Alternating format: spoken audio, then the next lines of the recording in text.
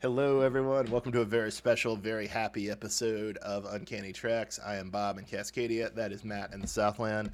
And tonight we are wrapping up Lower Decks Season 4. We are running through the great, the okay, and the dumpster fire. Matt, how the hell are you doing tonight as we look at the end of Lower Decks Season 4? Doing all right, Bob. I'm a little nervous about Lower Decks. We'll get to it when we rank the seasons. Fair enough. Let's talk about our classifications. You got some anxieties, and we'll talk about them. We've got our great, or okay, or interesting, or important to the actual season, and we also have our dumpster fire. Is there anything in the dumpster fire this time? Strange about there's nothing in the dumpster fire, and I don't think I would be moving anything to the dumpster fire. It's concerning because there's just a dumpster on fire with nothing in it, but that's okay. We can just celebrate what's good and what's okay about the season without talking about a dumpster fire. Bob, you got to look closer at the dumpster fire. All of Prodigy's at the bottom. It's still burning. It's been over a year and it's still on fire. Oh, look, I see a Save Prodigy hashtag there too. It's like rubber, Bob. It's just going to burn forever. It's going to destroy our lungs if we stand too close to it. If it doesn't destroy our brains, to be first. First episode, Bob, in the great category was Tuvix. And this was an homage to Voyager. I was not a huge fan of Voyager. I haven't watched that much Voyager, but I was able to recognize most of the references because they picked the popular episodes that most people are familiar with. But there were some oddball things, and you were able to point them out in our coverage of that. I think it was great. Yeah, it was really stacked. It was honestly more stacked in terms of Voyager references than the DS9 tribute episode from Season 3 was. Definitely. I'm looking forward to a future of Season 5 where Lower Decks does Enterprise and Discovery tribute episodes. I think that would be really funny. If they do an Enterprise, Bob, I want them to do like they do with Nick Locarno and have Scott Bakula come back as Sam Beckett. They got to do something like that, right? Don't they? That would be very funny. Even if it's just a quick gag. Just some sort of Quantum Leap reference. Or maybe they could do a full-on Quantum Leap tribute episode, and then you could be in the position I was in for Voyager of translating it to me, who has not seen much Quantum Leap. The next show in the great classification was I Have No Bones, Yet I Must Flee, which honestly is mostly there for the title alone. Good title.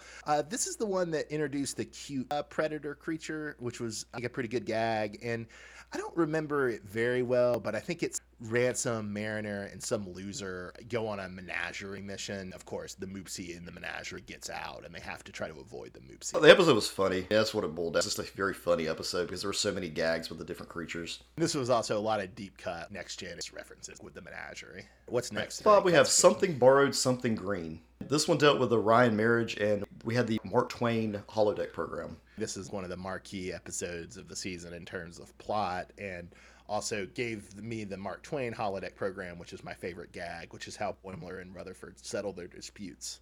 Next up, we have Pathological Fallacies. This is the one where we have the three middle-aged Betazoid party ambassadors come on to the ship, and things go wrong. Initially, everybody assumes it's because of the Betazoids, but actually it's because of something going on with T'Lyn.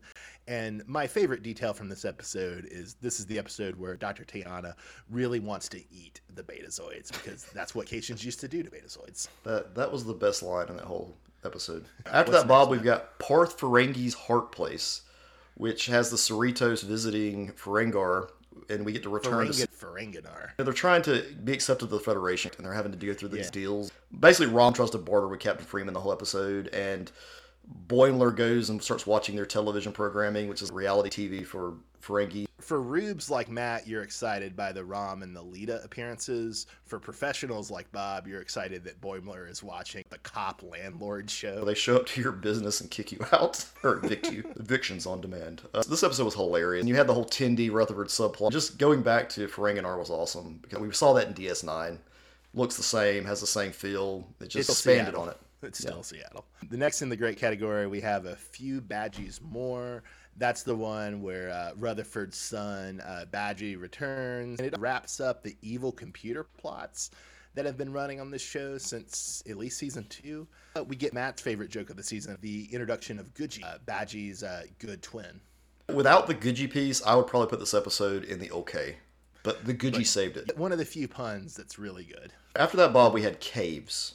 This was a controversial episode that we watched, if you go back and look at our coverage, but we did like the Vendorians coming back from the animated series. This episode was primarily an anthology episode, and Plots that are within the anthology are kind of forgettable with the exception of Rutherford giving birth. He and Dr. Tiana have a cave, baby. All the other little stories, they're okay. And the overarching piece was to make sure we got them all together to show that they're still friends, even though they've been promoted. That's our great classification. In the okay or interesting or important without being great category, I put the Cradle of Salon there first. That's another Evil Computers episode. It also has some worries where our Fantastic Four of Rutherford, Tendi, Mariner, and Boimler are worried about being hazed as new Lieutenant JGs. It wasn't bad by any means, but something needed to be in the okay, and Cradle of Exelon belonged there. This episode is one of the few in this season that I had trouble remembering what happened. We figured out that there's something called like the Black Mountain mythology. It's been running throughout the whole show. And this was key for that because Boimler dies during the confrontation with Vexilon, and he's revived by Dr. T, but while he's dead, he's sitting in the Black Lodge from Twin Peaks, and there's a Black Mountain out the window. That Black Mountain is the Paramount Plus logo, which I don't necessarily think is what they're going for, but maybe it's what they're going for. Matt, what's the other thing that goes into the okay category? This is where I was talking earlier. The finale had some interesting ideas. Here we mean both parts of the finale. The two-parter had some interesting ideas. I just don't think the execution was done well, and it just wasn't as entertaining as I expected. That's pretty much it. I talked a little bit about this in our coverage of the episode. It didn't have that finale feel. It wasn't bad by any means. Not bad. Definitely not a dumpster fire, but I wouldn't call it great. And you have to have a lot of knowledge of Star Trek minutia to get some of the stuff. If you don't know who Nick Locarno is, a lot of dependence on two particular Next Gen episodes. The Lower Decks episode of Next Gen is the First Duty, is the Starfleet Academy episode of Next Gen. Matt, overall, what was your favorite episode this season? My favorite episode, Bob, was honestly Parth Ferengi's Heart Place. So many funny little pieces to that episode, and I just like the Ferengi in general, thanks to DS9. And primarily Armin Shimmerman. He needs to just take credit for it all. It's a very funny episode. I can't say it's my favorite because Rom. You hate Rom. I do hate Rom. I'll give it to Tuvix. I watched a lot of Voyager on UPN back in the day, and it's nice that an animation cartoon 20 years later is paying off all those Wednesday nights I spent in front of the TV. Bob likes it. All that hard work he put in is finally paying off when he watches a different TV show. 20 years later. That's a cartoon. I put in the hard yards, Matt. The hard yards. I watched Voyager. You're like me, thinking I'm awesome because I watched The Firewalk with Me, the other version. You watched the one where they put the missing pieces back in? Yes, the missing piece. Now I have all this great information when I go back and watch The Return. I believe that's what's referred to as the Blue Rose cut. Matt, what was your least favorite episode this season? I'm going to have to go with the first part of the season finale. It's called Inner Fight. Play off the episode Inner Light, but not as good, in my opinion. In hindsight, also not much like the Inner Light episode at all, either. It just changed the tone too much because Mariner became this character you're supposed to be sympathetic for, and I didn't feel that throughout the season. Yeah. Maybe they were trying to do that throughout the season, but it didn't click. We may be coming out of this as a culture, but it is a deep curse on the culture that every protagonist from, say, 2013 to now has to have a traumatic backstory and some sort of mental illness. I think we're getting past that as a culture, but man, it creates some rough television sometimes. It's hard sometimes for me to imagine that Mariner involved with all these other characters. It's just weird that everybody seems to know everyone else. Even the most random character on TNG with Cedo. He was friends with Mariner. The show has seeded that Mariner is older than the other three in the Fantastic Four. On one level, I would almost dig this because it's a metatextual joke. The original inspiration for the show is that one episode of the last season of Star Trek called Lower Decks. It's a nice meta joke for Mariner to be friends with Cedo from Lower Decks, and that should work for me, but for whatever reason, it doesn't work for me. Like you say, it makes the universe feel small and overcrowded. What if Mariner meets Spock at some point? Or I just don't want these characters to meet every single character in Star Trek ever. Mariner has met Spock, man. She has. Strange New Worlds. They've met everybody. If Mariner meets Picard, that's probably what's coming next. No, go Enterprise and Discovery. Every episode of the show is a Next Generation homage. They don't need to make it that more specific. All right, Matt. So what surprised you in this season? I was bummed by the season finale. It wasn't as big as I expected. I mentioned that earlier. The Nick Locarno stuff, the build-up to the mystery was interesting. But then the reveal of Nick Locarno was not as cool as we wanted. I was a little worried because I thought season 3 was in a slight rut. Not that it wasn't good, but just that the jokes were getting pretty tired. And the Fantastic Four are so well defined as characters. That's why I really want the show to branch out. But it didn't branch out like I'd hoped it would after season 3. But the quality did improve, even though there were things I had problems with, like Mariner's backstory and the season 4 mystery arc and the evil computer arc left good stuff on the table that they could have explored. We would have enjoyed Lacarna being the villain more if it had been less about him being connected to Cito and Mariner, and it had been more a bunch of evil Tom Paris jokes. They did make a reference in that episode. That's a missed opportunity, because could you imagine how they put Tom Paris and Locarno in the same room together? Maybe this wouldn't have worked, but if they had had like an evil version of Harry Kim to be Locarno's sidekick. I thought Harry Kim was going to show up at some point. He would have been upset that he never went up in the ranks. Maybe they couldn't get the guy who plays Harry Kim. He maybe wouldn't be cool when Harry goes evil. But if you had a gag where he's voicing Harry's mirror universe or evil doppelganger, that could have been funny. Matt, who would you say was your favorite or best developed or most interesting character of the season? Giving it to Tindy Bob, because they've come a long way with Orion representation. That's a very respectable choice. I'm going to give it to Rutherford just because I've previously not been a huge fan of Rutherford. I think it was the Tron plot from season 3 that I really didn't dig.